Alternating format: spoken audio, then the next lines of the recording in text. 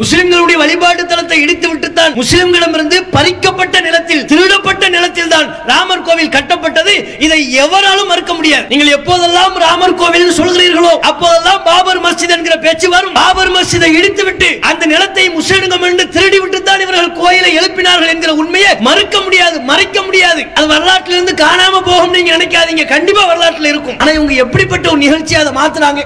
பாபர் மஸ்ஜிதை இடிச்சீங்க, முஸ்லிம்களை கழுத்து பிடிச்சு வெளியே தள்ளினீங்க. இதே நீதிமன்றத்துக்கு வந்தா நீதி அளிக்கும் எதிர்பார்த்தா உங்களுக்கு கிடையாது, நீ வெளியே போ, வெளியே உனக்கு 5 ஏக்கர் நிலம் தரும் அப்படின்னு கழுத்தை பிடிச்சு வெளியே தள்ளாத குறையாக முஸ்லிம்களை அகற்றினீர்கள். கோயிலையும் கட்டியாச்சு, கோயில வழிபாடு செஞ்சுட்டு போக வேண்டியதுதானே. அதை எப்படி இவர்கள் இந்திய மக்கள் மனங்கள்ல கொண்டு போறாங்க? அது ஒரு அரசு விழா என்பது போல ஆக்குறாங்க. மதச்சார்பற்ற நாடு, அரசுக்கு மதம் கிடையாது. ஒரு மதச்சார்பற்ற அரசு எப்படி செயல்பட வேண்டுமோ அப்படி செயல்படவில்லை. இந்த விவகாரத்தில் 500 வருட காலமாக அங்க பள்ளிவாசல் இருந்தது, உச்சநீதிமன்றம் சொன்னது. பள்ளிவாசலை இடித்தது கிரிமினல் குற்றம், உச்சநீதிமன்றம் சொன்னது. இடித்தவர்கள் குற்றவாளிகள், தண்டிக்கப்பட வேண்டியவர்கள், உச்சநீதிமன்றம் சொன்னது. எல்லாத்தையும் சரியா சொல்லிட்டு தீர்ப்பை மட்டும் தவறாக எழுதியது. இடிச்சது குற்றம், இடித்தவர்கள் குற்றவாளிகள். அங்க 500 வருஷத்துக்கு மேல பள்ளிவாசல் இருக்கு, தோண்டி பார்த்ததுல கீழே கோயில் இல்ல, எல்லாத்தையும் சொல்லிவிட்டு ஆனால் பள்ளிவாசலின் நிலம் ராமர் கோவிலுக்கு தான் சொந்தமானது, அந்த தரப்பினருக்கு தான் சொந்தமானது, அவர்களுடைய நம்பிக்கையின் அடிப்படையில் தீர்ப்பளிக்க முடியாது என்றும் சொன்னது. ஆனால் தீர்ப்பை நம்பிக்கையின் அடிப்படையில் தான் அளித்தார்கள். எவ்வளவு வினோதமான தீர்ப்பு அது. அஸ்ஸலாமு அலைக்கும் வரஹ்மத்துல்லாஹி வபரகாத்துஹு. அன்புக்குரிய சகோதர சகோதரிகளே, பெரியோர்களே, தாய்மார்களே, குடியரசும் குடிமக்களும் என்கிற தலைப்பு எனக்கு வழங்கப்பட்டிருக்கிறது. நாம் வாழுகிற இந்திய நாடு 1947 ஆகஸ்ட் 15 சுதந்திரம் பெற்றது என்பதை நாம் அனைவரும் நன்கு அறிவோம். நாம் சுதந்திரம் பெறக்கூடிய வேளையிலே நமது நாட்டை நிர்வகிப்பதற்கென்று எந்தவிதமான அரசியல் சாசன சட்டமும் நம்மிடத்தில் இல்லை. ஆங்கிலேயனை விரட்டி அடித்து விட்டோம். அவனிடமிருந்து நமக்கு சொந்தமான நாட்டை நாம் பெற்றுக்கொண்டோம். ஒரு நாடாக நாம் பரிணமித்து நின்றாலும் அந்த நாட்டை நிர்வகிக்கின்ற அரசியலமைப்பு சட்டம் அந்த நேரத்தில் நம்மிடத்தில் இல்லை. ஒரு ஒழுங்கமைப்பு சட்டங்கள் இல்லை. ஒரு முறையான நிர்வாகத்தை கொண்டு செல்வதற்குரிய வழிகாட்டுதல்கள் சுதந்திரம் பெற்ற அந்த வேளையில் நம்மிடத்தில் இல்லை. அப்போது நமது நாட்டிற்கு சுதந்திரம் பெறுவதற்காக பாடுபட்ட தலைவர்கள், பல்வேறு வகையில் சுதந்திர போராட்டங்களை முன்னெடுத்த தலைவர்கள் அனைவரும் ஒன்று கூடி நமது நாட்டை நாம் கொண்டு செல்வதற்கென்று ஒரு அரசியலமைப்பு சட்டம் நமக்கு தேவை. ஏன்னா நம்முடைய நாட்டை பொறுத்தவரை ஏராளமான மக்கள் வாழ்கிறார்கள். ஒரு மதத்தை சார்ந்தவர்கள் இந்த நாட்டில் இல்லை. ஒரு மொழியை பேசுபவர்கள் மட்டுமே இந்த நாட்டில் இல்லை. ஒரு நிறத்தை கொண்டவர்கள் மட்டுமே இந்த நாட்டில் இல்லை. பல்வேறு மதத்தை கடைபிடிக்கிற, பல்வேறு நம்பிக்கைகள் கொண்ட, நிறத்தால் வேறுபட்ட, மொழியால் வேறுபட்ட பல சமூகம், ஒரு பன்மைத்துவ சமூகமாக நாம் இந்தியாவில் ஒன்றுபட்டு வாழ்ந்து கொண்டிருக்கிறோம். அந்த ஒற்றுமை உணர்வோடு தான் ஆங்கிலேயனை விரட்டி அடித்தோம்.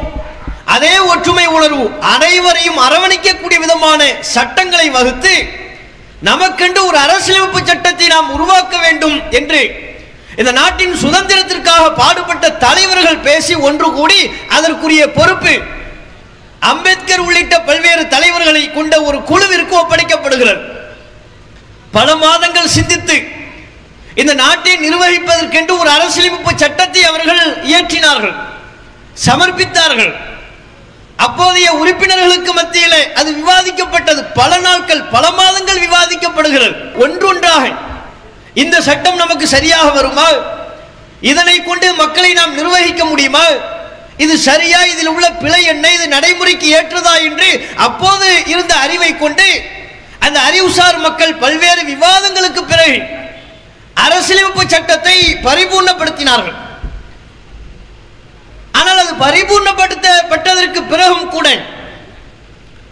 அதை நடைமுறைப்படுத்துவதற்கென்று ஒரு குறிப்பிட்ட நாளை தேர்வு செய்தார்கள். 47 நம்ம சுதந்திரம் பெற்றாலும் 1950 ஜனவரி 26 தான் அது நடைமுறைக்கு வருகிறது. ஒரு குடியரசாக நாம் அறிவிப்பு செய்கிறோம். அரசியலமைப்பு சட்டம் நடைமுறைக்கு வரக்கூடிய நாளாக ஜனவரி 26ஆம் நாளை 1950 அந்த நாளை தேர்வு செய்தார்கள். அதிலிருந்து தான் ஜனவரி 26 குடியரசு தினம் என்று கொண்டாடப்படுகிறது. நம்ம ஜனவரி மாசத்தில் இருக்கிறோம். ஜனவரி 26 குடியரசு தினம் என்று மக்கள் கொண்டாடுகிறார்கள். இந்த நாளை தேர்வு செய்ததற்கு ஒரு காரணம் இருந்தது, ஒரு பின்னணி இருந்தது. அரசியலமைப்பு சட்டத்தை உருவாக்கிட்டாங்க, கம்ப்ளீட் பண்ணிட்டாங்க.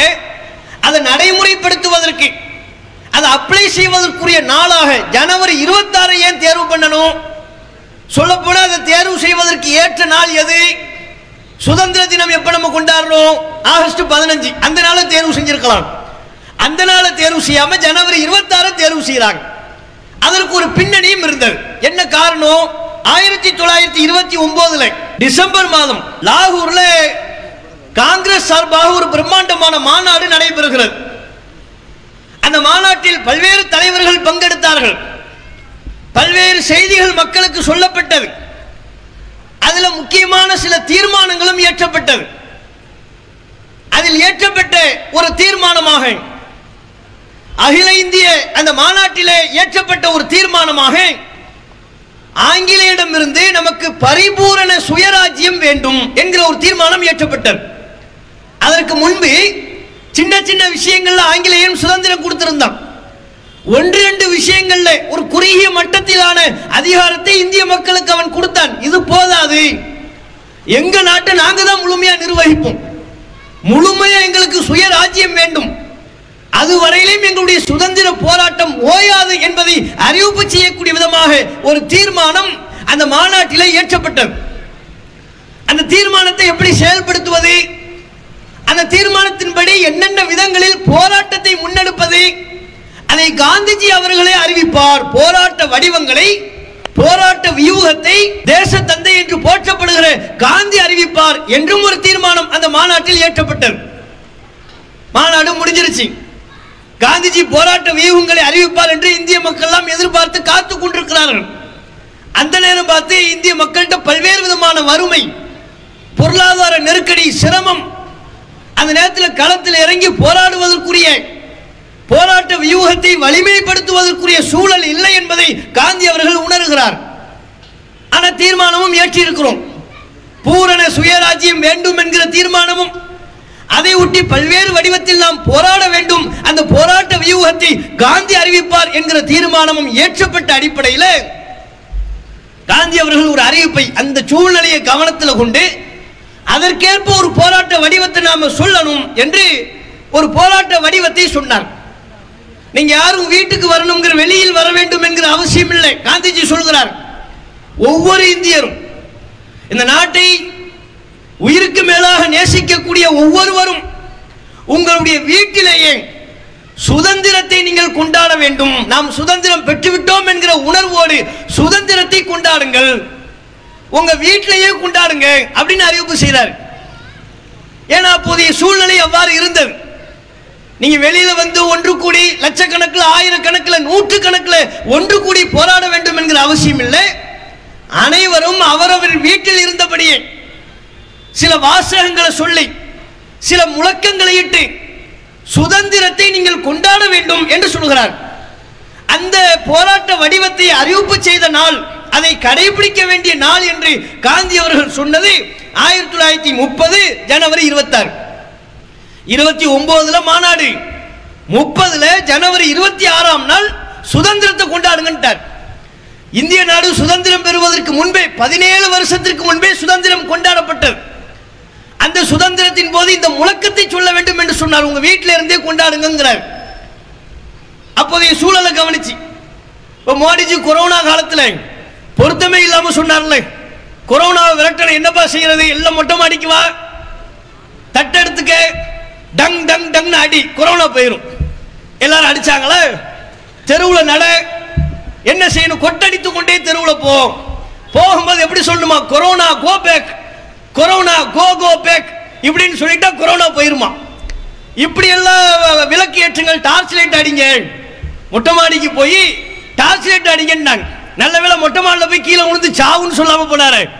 டார்ச் லைட் அடிங்க, மெழுகுவத்தி ஏத்துங்க, கொரோனா கோ பேக்னு சொல்லுங்கிற முதல் கொண்டு ஏராளமான அறிவுக்கு பொருத்தமில்லாத, நடைமுறை பொருத்தமில்லாத விஷயங்கள் எல்லாம் அந்த காலத்தில் சொன்னாங்க. அப்படிலாம் சொல்லாம காந்திஜி சொல்றாரு, வெளியில வந்து போராடக்கூடிய சூழல் உனக்கு இல்லை, வறுமை, சாப்பிடறதுக்கே வழி இல்லை, அப்ப எப்படி அவன் போராடுவா? அதனால அப்ப சொன்னாரு, ஜனவரி 26 நாள் உங்க எல்லோரும் அனைவருடைய வீட்டில் சில முழக்கங்களை சொல்லி சுதந்திரத்தை கொண்டாடுங்க. அப்படியே கொண்டாடப்பட்டது. 17 வருஷத்துக்கு முன்பே இந்திய சுதந்திரம் கொண்டாடப்பட்டது. அப்படி கொண்டாடப்படுவதற்குரிய நாளாக தேர்வு செய்ததுதான் ஜனவரி 26. அப்போ காந்திஜி அவர்கள் சொன்ன முழக்கம் என்ன தெரியுமா? எல்லா இந்தியர்களும் அந்த கொண்டாட்டத்தின் போது நீங்கள் சொல்ல வேண்டும், பொருளாதாரம், அரசியல், கலாச்சாரம், ஆன்மீகம் ஆகிய 4 விதத்திலும் நமது தாய் நாட்டிற்கு கேடு விளைவித்து வரும் ஒரு அரசாட்சிக்கு அடங்கி நடப்பது மனிதனுக்கும் இறைவனுக்கும் நாம் செய்யும் துரோகம். இதை சொல்லி கொண்டாடுங்கிறார். இதுதான் அன்றைக்கு முழக்கமாக இருந்தது. பொருளாதாரத்தில் இந்த ஆங்கிலேயை நம்மை அடக்கி ஒடுக்குகிறான், பொருளாதார சுதந்திரம் இல்லை, அரசியல் சுதந்திரம் இல்லை, நம்முடைய கலாச்சாரத்தை பறிக்கிறான், கலாச்சார உரிமையை பறிக்கிறான், நம்முடைய ஆன்மீக நம்பிக்கைகளை, மத நம்பிக்கைகளில் இவன் தலையிடுகிறான். இதிலெல்லாம் இந்த ஆங்கிலேயனுக்கு நாங்கள் கட்டுப்பட்டு நடக்க மாட்டோம். அப்படி கட்டுப்பட்டு நடந்தால் அது மனிதனுக்கு செய்யக்கூடிய துரோகம், இறைவனுக்கு செய்யக்கூடிய துரோகம். இதை சொல்லுங்கன்னு சுதந்திர வேட்கையை ஆங்கிலேயனை விரட்டி அடிக்க வேண்டும் என்கிற உணர்வை ஊட்டினார். அதற்கு தேர்வு செய்த ஜனவரி 26 தான் பிற்பாடு அரசியலமைப்பு சட்டத்தை நடைமுறைப்படுத்துவதற்குரிய நாளாகும், குடியரசு என்று நம்முடைய நாட்டை அறிவிப்பு செய்வதற்குரிய நாளாகவும் தேர்வு செய்யப்பட்டது. அந்த அடிப்படையில் தான் ஜனவரி 26 வருகின்ற பொழுது நம்முடைய நாட்டில் குடியரசு தினம் கொண்டாடப்படுகிறது. இந்த வேளையில் ஒரு இந்திய மக்களாக இந்தியன் என்கிற உணர்வோடு நாம் அனைவரும் ஒரு விஷயத்தை சிந்திக்க கடமைப்பட்டிருக்கிறோம். நம்ம முன்னோர்கள் எவ்வளவு ரத்தம் சிந்தி கஷ்டப்பட்டு ஆங்கிலேயனை விரட்டி அடித்து இந்த நாட்டிற்கு சுதந்திரம் பெற்று தந்தார்கள். நம்முடைய நாட்டில் ஜனநாயகத்தை தலை தோங்க வேண்டும் என்று செய்தார்கள். மக்களுக்கான அடிப்படை உரிமைகளை பெற்று தந்தார்கள். அந்த ஜனநாயகம் இன்றைய ஆட்சியாளர்களால் எந்த அளவிற்கு பேணப்படுகிறது? குறிப்பாக பாஜக மத்தியில் ஆட்சி பொறுப்பேற்றதற்கு பிறகு ஜனநாயகத்தின் நிலை எவ்வாறு இருக்கிறது? மக்களுக்கான அடிப்படை உரிமைகள் எந்த அளவில் பேணப்படுகிறது? அரசியலமைப்பு சட்டம் மக்களுக்கு வழங்கியிருக்கிறது. சுதந்திர தினம்னு கொண்டாடினாலும் குடியரசு தினம் என்று கொண்டாடப்பட்டாலும் ரெண்டினுடைய கான்செப்ட் என்ன? மக்களுக்கான உரிமை பேணப்படும். ஆங்கிலேயனை எதுக்காக விரட்டி அடித்தோம்? எங்கள் உரிமையை நீ பறிக்கிறாய், எங்க மத விவகாரத்தில் நீ தலையிடுகிறாய், எங்கள் கலாச்சாரத்தில் நீ தலையிடுகிறாய், எங்களுக்கு உண்டான பொருளாதார உரிமையில் எங்களை சுரண்டி நீ கொளுத்து தின்கிறாய், அதை நாங்கள் அனுமதிக்க மாட்டோம் என்று தான் அவனை விரட்டினோம். நம்முடைய முன்னோர்கள் ஆங்கிலேயர்களை விரட்டி அடித்தார்கள். அந்த அடிப்படையில் இப்ப சுதந்திரம் பெற்று 75 ஆண்டுகளை நம்ம கடந்து போய் கொண்டிருக்கிறோம். குடியரசு என்று நம்முடைய நாடு அறிவிப்பு செய்து பல வருடங்களை தாண்டி போய் கொண்டிருக்கிற இந்த நிலையில் நம்முடைய நாட்டில் ஜனநாயகத்தின் நிலை எவ்வாறு இருக்கிறது? அனைவருமே சீர்தூக்கி பார்க்க வேண்டிய நம்முடைய நாட்டின் ஜனநாயக தன்மையை சுய பரிசோதனை செய்யக்கூடிய நிலையில் ஒவ்வொரு இந்திய மக்களும் இருக்கிறார்கள். இன்றைக்கு இந்தியாவை ஆட்சி செய்யக்கூடிய ஆட்சியாளர்களால் நாட்டின் பன்முகத்தன்மை சிதைக்கப்படுகிறது, மக்களின் அடிப்படை உரிமை பறிக்கப்படுகிறது. குடிமக்களுக்காக பார்த்து பார்த்து உருவாக்கிய அரசியல் சாசனத்தை சின்ன பின்னமாக சிதைக்கக்கூடிய வேளையில் பாஜக அரசு முழு வீச்சோடு செயல்பட்டு கொண்டிருக்கிறது. அரசியல் சாசனத்தை அவர்கள் மதிப்பதில்லை, மக்களுக்கான அடிப்படை உரிமைகளை அவர்கள் பேணுவதில்லை. அனைத்தையும் மீறி ஒரு தாண்டோண்டித்தனமான ஜனநாயகத்தை எல்லாம் காலில் போட்டு மிதித்து குழி தோண்டி புதைத்து சர்வாதிகாரத்தனமான ஒரு காட்டு மிராண்டித்தனமான ஆட்சி முறையை தற்போதைய பாஜக ஆட்சி நடத்தி கொண்டிருக்கிறது. இதற்கு பல்வேறு நிகழ்வுகளை நம்ம சொல்ல முடியும். இது ஏதோ ஒரு வெறுப்பில் நாம சொல்லக்கூடிய ஒரு பேச்சல்ல. முஸ்லிம்கள் பாய்மார்கள் இவங்களுக்கு வேறு வேலை இல்லை, மீட்டிங் போட்டா மோடியை திட்டுவாங்க, பிஜேபியை திட்டுவாங்க, அதை தவிர்த்து இவங்களுக்கு வேறு என்ன வேலை? அந்த நோக்கத்தில் இது சொல்லப்படுகிற விஷயங்கள் அல்ல. இது கேட்டுக்கொண்டிருக்கக்கூடிய ஒவ்வொரு மக்களும் உங்கள் மனசாட்சியை தொட்டு பார்த்து நீங்க சிந்திச்சு பாருங்க. நம்ம நாட்டில் ஜனநாயகம் இருக்கா? அடிப்படை உரிமைகள் பேணப்படுதா? பாஜக அரசு மிக நேர்மையாக அரசியல் சாசனத்தை முழுவதுமாக பேணித்தான் ஆட்சி செய்கிறார்களா? உங்க மனசாட்சியை தொட்டு அதற்குண்டான சரியான விடையை சொல்லுங்க. ஆம்னு சொல்ல முடியுமா உங்களால? அண்மையில் கூட எந்த அளவுக்கு ஜனநாயகமும் அடிப்படை உரிமையை மீறப்படுகிறது என்பதற்கு ஒரு சின்ன சான்று. அண்மையில் கூட பாராளுமன்றத்தில் மக்களால் தேர்வு செய்யப்பட்ட மக்கள் பிரதிநிதிகள் 144 எம்பிக்களை வெளியேற்றி விட்டு எந்த விதமான விவாதமும் இல்லாம பல்வேறு சட்டங்களை மசோதாக்களை தாக்கல் செய்கிறார்கள். 144 பேரை வெளியே அனுப்பி விட்டாங்க. அந்த மக்களவையை காலி செய்து விட்டார்கள், பாராளுமன்றத்தை காலி செய்து விட்டார்கள். மோடியை புகழக்கூடியவர்கள் மட்டுமே அந்த மேடையில் அமர்ந்திருக்கிறார்கள். எதிர்க்கட்சிகள் யாருமே இல்லை. எதிர்க்கட்சிகள் முழுவதுமாக தூக்கி வெளியே வீசிவிட்டு இவங்க சட்டங்களை பாஸ் பண்றாங்க, மசோதாவை தாக்கல் பண்றாங்க, எந்த விவாதமும் இல்லாம. இதான் ஜனநாயகமா? பாராளுமன்றம் என்பது என்ன? எதிர்க்கட்சிகளை உள்ள வச்சு மக்களால் தேர்வு செய்யப்பட்ட பிரதிநிதிகள். ஒவ்வொரு ஊர்ல இருந்தும் அந்த மக்கள் தேர்வு செய்து நாடாளுமன்றத்துக்கு எம்பி நம்ம அனுப்பி வைக்கிறோம். அப்படி நம்மால் தேர்வு செய்யப்பட்ட எம்பிக்களை, நம்முடைய பிரதிநிதிகளை வெளியே தள்ளிவிட்டு இவங்க எப்படி சட்டம் இயற்றலாம்? அது என்ன ஜனநாயகம்? பல்வேறு சட்டங்கள் அந்த நேரத்தில் இவங்களை வெளியே தள்ளிவிட்டாங்களா? இதுதான் வாய்ப்பு. என்னென்ன சட்டங்கள்லாம் பெண்டிங் இருக்கோ அதையெல்லாம் ஏற்றிவிட வேண்டும். ரொம்ப தீவிரத்தோடு சட்டத்தை ஏற்றுகிறார்கள். கிரிமினல் சட்டம், ஐபிசி கிரிமினல் சட்டம் சொல்லுவாங்க, அதை தள்ளி விட்டுட்டு இவங்க ஒரு 3 மசோதாவை தாக்கல் பண்றாங்க. என்ன? 3 குற்றவியல் சட்டத்தை நாங்கள் தாக்கல் செய்கிறோம். பாரதிய நியாய சன்ஹிதா, பாரதிய நாகரிக சுரக்ஷா, இப்படின்னு ஒரு 3 பேர், எல்லாம் சமஸ்கிருதம் ஹிந்தி கலந்தது. இப்படியான சட்டங்களை அவங்க தாக்கல் செய்கிறார்கள், நடைமுறைப்படுத்த முற்படுகிறார்கள். எந்த விவாதமும் இல்லை. அதில் உள்ள நன்மை என்ன, கெட்டது என்ன, ஒரு சட்டம்னு ஒன்று ஏற்றுவதாக இருந்தால் மக்கள் பிரதிநிதிகள்கிட்ட கருத்து கேட்டு அதில் உள்ள நல்லது கெட்டதை அலசி ஆராய்ந்து அதற்கு பிறகுதான சட்டமாகணும். எதிர்க்கட்சிகள் வெளியே அனுப்பிப்பட்டு இவங்க மட்டும் சட்டத்துக்கு சைன் போட்டா எப்படி? அது எப்படி மக்களவையில் ஜனநாயகம் இருப்பதாக ஆகும்? இது என்ன ஜனநாயக நாடு? அதுல ஒரு சில விஷயங்கள், அந்த இவர்கள் கொண்டு வந்திருக்கிற புதிய குற்றவியல் சட்டத்தில் பல்வேறு மைனஸ்கள் இருக்கிறது, பல்வேறு பாதகமான அம்சங்கள் இருக்கிறது. அவைகள் முழுமையும் விலக்கி சொல்லக்கூடிய சபை இது இல்லை. அதை நம்ம விலக்கி சொல்ல வேண்டிய அவசியம் இல்லை. அவ்வளவு விஷயங்கள் அதுல இருக்கு. இரட்டை வேடம் போடக்கூடிய விதத்தில் எல்லாம் இந்த சட்டங்களை ஏற்றி வைத்திருக்கிறார்கள். அதுல சொல்றாங்க என்ன? ஒரு பெண்ணை கற்பழித்து விட்டால், கூட்டு பாலியல் பலாத்காரத்தில் ஈடுபட்டு விட்டால் மரண தண்டனை, இதையெல்லாம் நாங்க கொண்டு வந்திருக்கிறோம் அப்படிங்கிறாங்க. புதிய குற்றவியல் சட்டத்தில் அதை சொல்றீங்க, சரி, உண்மையிலே அப்படி இருந்தால் அது வரவேற்கத்தக்கது. ஆனால் அதை நீங்கள் உங்கள் மனசாட்சியின்படியே நடைமுறைப்படுத்துவதற்காக கொண்டு வருவீர்கள் என்றால் அதை ஏன் பல்கிஸ் பானு விவகாரத்தில் நீங்க கடைபிடிக்கல? கூட்டு பாலியல் பலாத்காரத்தில் ஈடுபட்ட அவங்களுக்கு மரண தண்டனை நாங்க கொண்டு வந்திருக்கிறோம். ஐபிசியில் உள்ள தண்டனை எல்லாம் பத்தாது, நாங்க கொண்டு வந்திருக்கிற புதிய குற்றவியல் சட்டத்தில் புரட்சிகரமான மாற்றம் இருக்கு சொல்றீங்கல்ல, அதுதான் உண்மை என்று சொன்னால் பல்கிஸ் பானு குற்றவாளிகளை ஏன் தப்ப வச்சீங்க? எவ்வளவு பெரிய அநியாயம் அந்த பெண்ணுக்கு நடந்தது.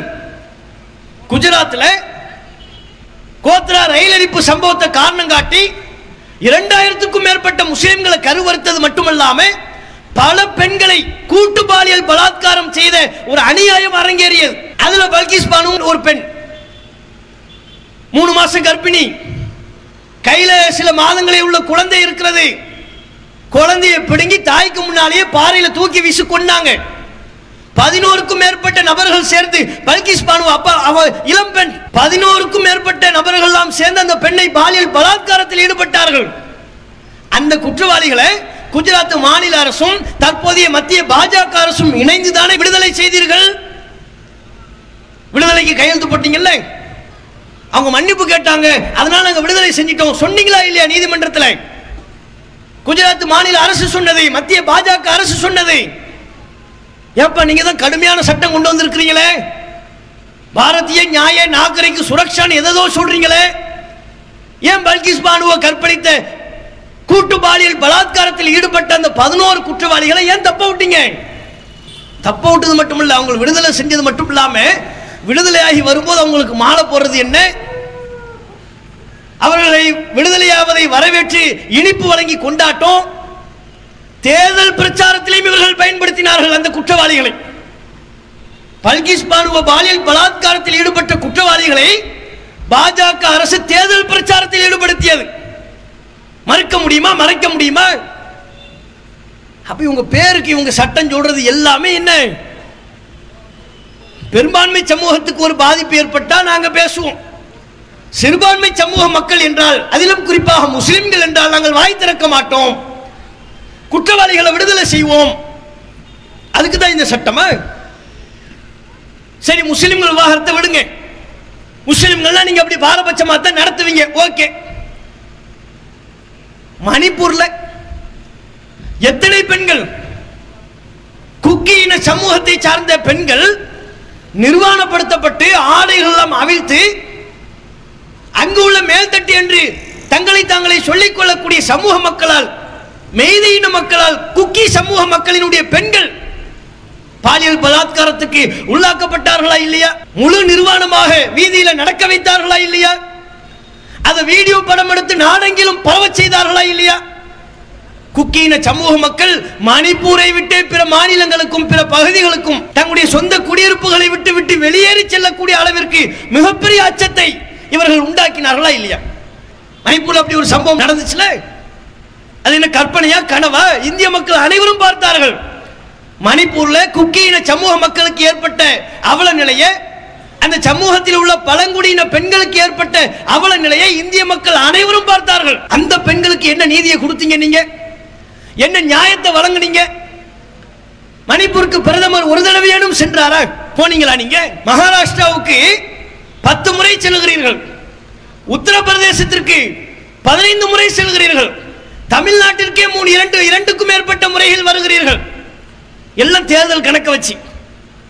உத்தரப்பிரதேசத்தில் பெரும்பாலான தொகுதிகள் இருக்கிறது, பாராளுமன்ற தொகுதி இருக்கு, அடிக்கடி போய் வந்தா தான் ஓட்டுகளை பெற முடியும். போறீங்கல்ல, மகாராஷ்டிராவுக்கு போறீங்கல்ல, ஏன் உங்களால மணிப்பூருக்கு போக முடியல? அந்த பெண்களை சந்தித்து, பாதிக்கப்பட்ட பெண்களை சந்தித்து ஏன் உங்களால் நீதி வழங்க முடியவில்லை? ஒரு ஆறுதல் சொல்லலாம்ல. நாட்டில் எல்லா மக்களுக்கும் நீங்க தானே பிரதமர். முஸ்லிம்கள், இந்துக்கள், கிறிஸ்தவர்கள், பழங்குடியின மக்கள், அனைத்து மக்களுக்கும் நீங்க தான் பிரதமர். அப்படி இருக்கின்ற பொழுது அந்த உணர்வோடு மணிப்பூரில் பாதிக்கப்பட்ட பழங்குடியின பெண்களை நீங்க சந்திச்சீங்களா? அவங்களுக்கு ஆறுதல் சொன்னீங்களா? பாதிக்கப்பட்ட அந்த பெண்களுக்கு நியாயம் வழங்கினீர்களா? பாத்தீங்களா? ஆங்கிலேயன் காலத்தில் என்னென்ன அநியாயம் நடந்ததோ, விளிம்பு நிலை மக்கள் எந்த அளவிற்கு ஒடுக்கப்பட்டார்களோ அதே நிலைதான் இன்றைக்கு மோடி ஆட்சியிலையும் தொடர்ந்து கொண்டிருக்கிறது. விளிம்பு நிலை மக்கள் தொடர்ச்சியாக ஒடுக்கப்படுகிறார்கள், அவர்களுக்கு தொடர்ச்சியாக அநீதி இழைக்கப்பட்டு கொண்டே இருக்கிறது. ஆங்கிலேயன் காலத்தில் உள்ள காட்சி இப்போ மாறலையே, விளிம்பு நிலை மக்கள் மேல் வரலையே, அவர்களுக்கு இழைக்கப்படக்கூடிய கொடுமை குறையவில்லையே. ஆங்கிலேயன் என்ன செஞ்சா? நம்மளிடமிருந்து பொருளாதாரத்தை சுரண்டான், நம்மளை அடிமைப்படுத்தி நம்மளை வேலை வாங்கி நம்முடைய பொருளாதாரத்தை அவன் சுரண்டி அவன் தின்றான், அவன் கொளுத்தான். அதை நம்முடைய முன்னோர்கள் சகிக்காம எங்க நாட்டின் வளத்தை நீ சுரண்டுவியான்னு சொல்லி ஆங்கிலேயனை விரட்டினார்கள். சுதந்திரம் தா என்று கேட்டார்கள். இப்ப என்ன நடக்குது? ஆங்கிலேயன் நம்மிடமிருந்து எந்த அளவிற்கு பொருளாதாரத்தை சுரண்டினானோ அதை விட அதிகமாக இவர்கள் நம்மிடமிருந்து சுரண்டுகிறார்கள். பல்வேறு வகையில் சாமானிய மக்களிடமிருந்து வரியாக பல வகைகளிலேயும் பொருளாதாரத்தை சுரண்டக்கூடியவர்களாக இந்த ஆட்சி இருக்கிறதா இல்லையா? ஜிஎஸ்டி வரி விதிப்பு, வியாபாரிகள் சொல்லுங்க, ஜிஎஸ்டி வரி விதிப்புனால நம்முடைய நாடு ஆஹோ ஓஹோ என்று மாறிவிட்டதுன்னு மோடி சொல்றாருல, அது உண்மை. வியாபாரிகள் சொல்லட்டும், பிஜேபியில் உள்ளவங்க சொல்வாங்க, ஹெச் ராஜா சொல்வாரு, அண்ணாமலை சொல்வாரு, வானதி சீனிவாசன் சொல்வாங்க. சாமானிய மக்கள் வியாபாரிகளை சொல்ல சொல்லுங்க. ஆமா, ஜிஎஸ்டி வரி விதிப்பு வந்த உடனே என் வியாபாரம் கொடி கட்டி பறக்குது, கோடிக்கணக்கில் நான் சம்பாதிச்சிட்டேன் சொல்லட்டும். எல்லா வியாபாரிகளையும் நசுக்கக்கூடிய விதமாக ஜிஎஸ்டி வரி விதிப்பு வந்ததற்கு பிறகு திருப்பூர்ல உள்ள வியாபாரிகள் மீண்டெழவே முடியல. அன்னைக்கு விழுந்தவன் இன்னைக்கு வரையில் அவர்களால் எழ முடியவில்லை. எவ்வளவு பெரிய அடி! சிறு குறு வியாபாரிகள் எல்லாம் நசுக்கக்கூடிய விதமாக இந்த ஜிஎஸ்டி வரி விதிப்பு இருந்தது என்பதை அனைவரும் ஒப்புக்கொள்வார்கள். இது மாதிரி எல்லாருடைய பொருளாதாரத்தை ஒரு புள்ளி விவரமே வெளியிட்டிருக்கிறார்கள். இவருடைய காலத்தில், இவருடைய ஆட்சி காலத்தில் ஒரு 10-14 வருஷமா நீங்க பாத்தீங்கன்னா புள்ளி விவரம் வந்திருக்கிறது. ஏழைகளினுடைய வருமானம் 50% குறைந்திருக்கிறது. 15 வருஷத்துக்கு முன்னால எவ்வளவு சம்பாதித்தார்களோ அதை விட 50% குறைந்திருக்கிறது இவங்க ஆட்சி காலத்தில். கீழ் நடுத்தர வர்க்கம் 30% அவருடைய வருமானம் குறைந்திருக்கிறது. நடுத்தர வர்க்கம் 10% அவருடைய வருமானம் குறைந்திருக்கிறது. உயர் நடுத்தர வர்க்கம் 7% அவங்க வருமானம் அதிகரித்திருக்கிறது. பெரும் பணக்காரர்கள் இருக்கிறாங்கல்ல, அம்பானி, அத்தானி, நம்ம மோடிஜியினுடைய கூட்டாளிகள், அவர்களுடைய வருமானம் 40% அதிகரித்திருக்கிறது. அப்ப இவர்கள் யாருக்கு இந்த ஆட்சியை நடத்துகிறார்கள்? யாரிடமிருந்து பொருளாதாரத்தை பிடுங்கி யாருக்கு வழங்குகிறார்கள்? மோடிஜியினுடைய ஆட்சியில அம்பானி, அத்தானி போன்ற பெரும் முதலாளிகள் வாழ்கிறார்கள். ஏன்? அவங்க வருமானம் 40% முன்பை விட 15 வருஷத்துக்கு முன்பு இருந்ததை விட இப்போ 40% அதிகமா வருமானம் ஈட்டுகிறார்கள். அதுவே ஒரு சாமானியன் 50% குறைவு, அவனுடைய வருமானத்தில் இழப்பு ஏற்படுகிறது. அப்ப பணக்காரனுக்கும் பெரும் முதலாளிகளுக்கும் ஏராளமான இலவசங்கள் அறிவிப்பது, அவங்க கடன்களை எல்லாம் தள்ளுபடி பண்றது, அவர்களுக்கு பல்வேறு விதமான சலுகைகளையும் மானியங்களையும் மாறி வழங்குவது. அதுவே விவசாயம் சொன்னா சாமானியன் என்றால், உழைப்பாளி என்றால் அவனை நசுக்கக்கூடிய விதமாக சட்டங்களை ஏற்றுவது. இதுதான் பாஜக ஆட்சியில் நடந்து கொண்டிருக்கிறது. பொருளாதார ரீதியாகவும் நாம் சுரண்டப்படுகிறோம். பத்திரிகை சுதந்திரம் இருக்கா? ஆங்கிலேயன் ஆட்சி காலத்தில் ஆங்கிலேயனை எதிர்த்து எதையுமே எழுதிவிட முடியாது, ஆங்கிலேயனை விமர்சிக்க முடியாது. பத்திரிகைகள் அவன் கட்டுப்பாட்டில் இருந்தது. அதை தாண்டி நம்முடைய நாட்டிற்காக சுதந்திரம் பெற வேண்டும் என்பதற்காக, சுதந்திர வேட்கையை எல்லா மக்களிடமும் கொண்டு செல்ல வேண்டும் என்பதற்காக ஆங்கிலேயனின் அடக்குமுறைகளை எல்லாம் தாண்டி பல பத்திரிகைகளை நடத்தினார்கள் நம்முடைய முன்னோர்கள். இந்த நாட்டின் சுதந்திரத்திற்காக பாடுபட்ட வீரர்கள். ஆனா இன்னைக்கு நிலைமை என்ன? அதே நிலைமை. எப்படி ஆங்கிலேயனை எதிர்த்து ஒரு வார்த்தை, ஒரு விமர்சனம் வந்துவிடக் கூடாது என்பதில் அவன் கங்கணம் கட்டி செயல்பட்டானோ, பத்திரிகைகளை எல்லாம் நசுக்கினானோ, அதே போன்ற ஒரு வழிமுறையைத்தான் இன்றைக்கு பிஜேபி அரசாங்கமும் கடைபிடிக்கிறது. பிஜேபி ஆட்சியில் பத்திரிகையாளர்களுக்கு சுதந்திரம் இல்லை. மத்திய அரசை விமர்சனம் செய்து ஒரு பத்திரிகையில் ஏதேனும் ஒன்றை எழுதிவிட்டால் அவர்கள் மீது பல்வேறு வழக்கு, சிறை, காலமெல்லாம் கஷ்டப்படக்கூடிய அளவிற்கு அவர்களை வேதனைப்படுத்துகிறார்கள். எடிட்டர்ஸ் கில்ட் ஆஃப் இந்தியா என்கிற பத்திரிகையாளர்களுக்கான ஒரு அமைப்பு. பத்திரிகை சுதந்திரம் எந்த அளவுக்கு இந்தியாவில் இருக்கு அப்படின்னு பார்க்கிறாங்க. ரொம்ப பின்தங்கி விட்டோம். இந்தியாவில் பத்திரிகை சுதந்திரம் இருக்கிறதா என்பதே ஒரு கேள்விக்குறி என்று அவர்கள் தங்களுடைய அறிக்கையை தாக்கல் செய்திருக்கிறார்கள். இணையத்தில் நீங்க தேடி பாருங்க, கிடைக்கும். பாருங்க, பத்திரிகையாளர்களை சொல்றாங்க, எங்களால மோடியினுடைய ஆட்சியில, பிஜேபியினுடைய ஆட்சியில சுதந்திரமா பத்திரிகை நடத்த முடியல. இவருடைய ஆட்சியின் அவலத்தை சுட்டி காட்டினால் போதும், என்னென்ன வழக்கு பதிவு செய்ய முடியுமோ எல்லா வழக்கும். கேரளாவிலிருந்து சித்திக் அப்பான்னு சொல்லி ஒரு பத்திரிகையாளர் போனார், ஊப்பிக்கு போனார். ஹத்ராஸ்ங்கிற பகுதியில் ஒரு சிறுமி பாலியல் பலாத்காரத்தில் ஈடுபடுத்தப்பட்டால் அந்த சம்பவத்தை கவர் செய்வதற்காக, அந்த சம்பவம் தொடர்பாக செய்தி சேகரிப்பதற்காக வேண்டி சித்திக்கப்பன் போனார். என்ன ஆச்சு அவருடைய நிலை? எங்க மாநிலத்தில் வந்து எங்க ஆட்சிக்கு எதிராக ஒரு செய்தி நீ சேகரிப்பாயா, திரட்டுவாயா, போடு வழக்குன்னு போட்டாங்க. வழக்கு, ஊப்பா வழக்கு, தேச துரோக வழக்கு அவர் மீது பதிவு செய்யப்பட்டு 1.5 ஆண்டுகளுக்கும் மேலாக சிறையில் காலத்தை கழிச்சாரு. ஜாமீன் கூட கொடுக்கல. வட மாநிலங்களில் மீடியா ஒன் என்கிற ஒரு தொலைக்காட்சி நிறுவனம் மோடிஜிக்கு எதிராக, பிஜேபி அரசாங்கத்திற்கு எதிராக ஒரு செய்தி வெளியிட்டார்கள் சொல்லி 2 நாள் ஒளிபரப்புக்கு தடை விதிக்கப்பட்டது. இப்படி எத்தனை பத்திரிகையாளர்களை சொல்ல முடியும்? ஆல்ட் நியூஸ் என்கிற ஒரு இணையதளத்தை நடத்தக்கூடிய நிறுவனர் ஜுபைர் என்பவர், அவர் இந்த சிஐஏ போராட்டம், நுபுர் சர்மா விவகாரம், நபிகள் நாயகத்தை ஒரு பொது விவாதத்தில், தொலைக்காட்சி ஊடகத்தில் பல்லாயிரக்கணக்கான மக்கள் பார்க்கக்கூடிய அந்த பொது மேடையில் நபிகள் நாயகத்தை இழிவுபடுத்தி பேசுறார். இதை அவர் அம்பலப்படுத்தினார். பத்திரிகையில இருட்டடிப்பு பண்ணிட்டாங்க, ஊடகங்கள்ல பெருமாறியான ஊடகங்கள், வடமாநில ஊடகங்கள். ஆல்ட் நியூஸ் என்ற இணையதள சேனலை நடத்தக்கூடிய ஜுபைர் என்பவர் அதை அம்பலப்படுத்தினார். உடனே அவர் மேல வழக்கு, சிறையில் தள்ளிவிட்டார்கள் உடனடியாக.